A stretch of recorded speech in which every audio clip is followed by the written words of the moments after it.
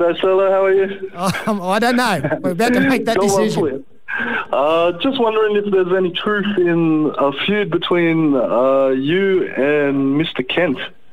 Mr. Kent, I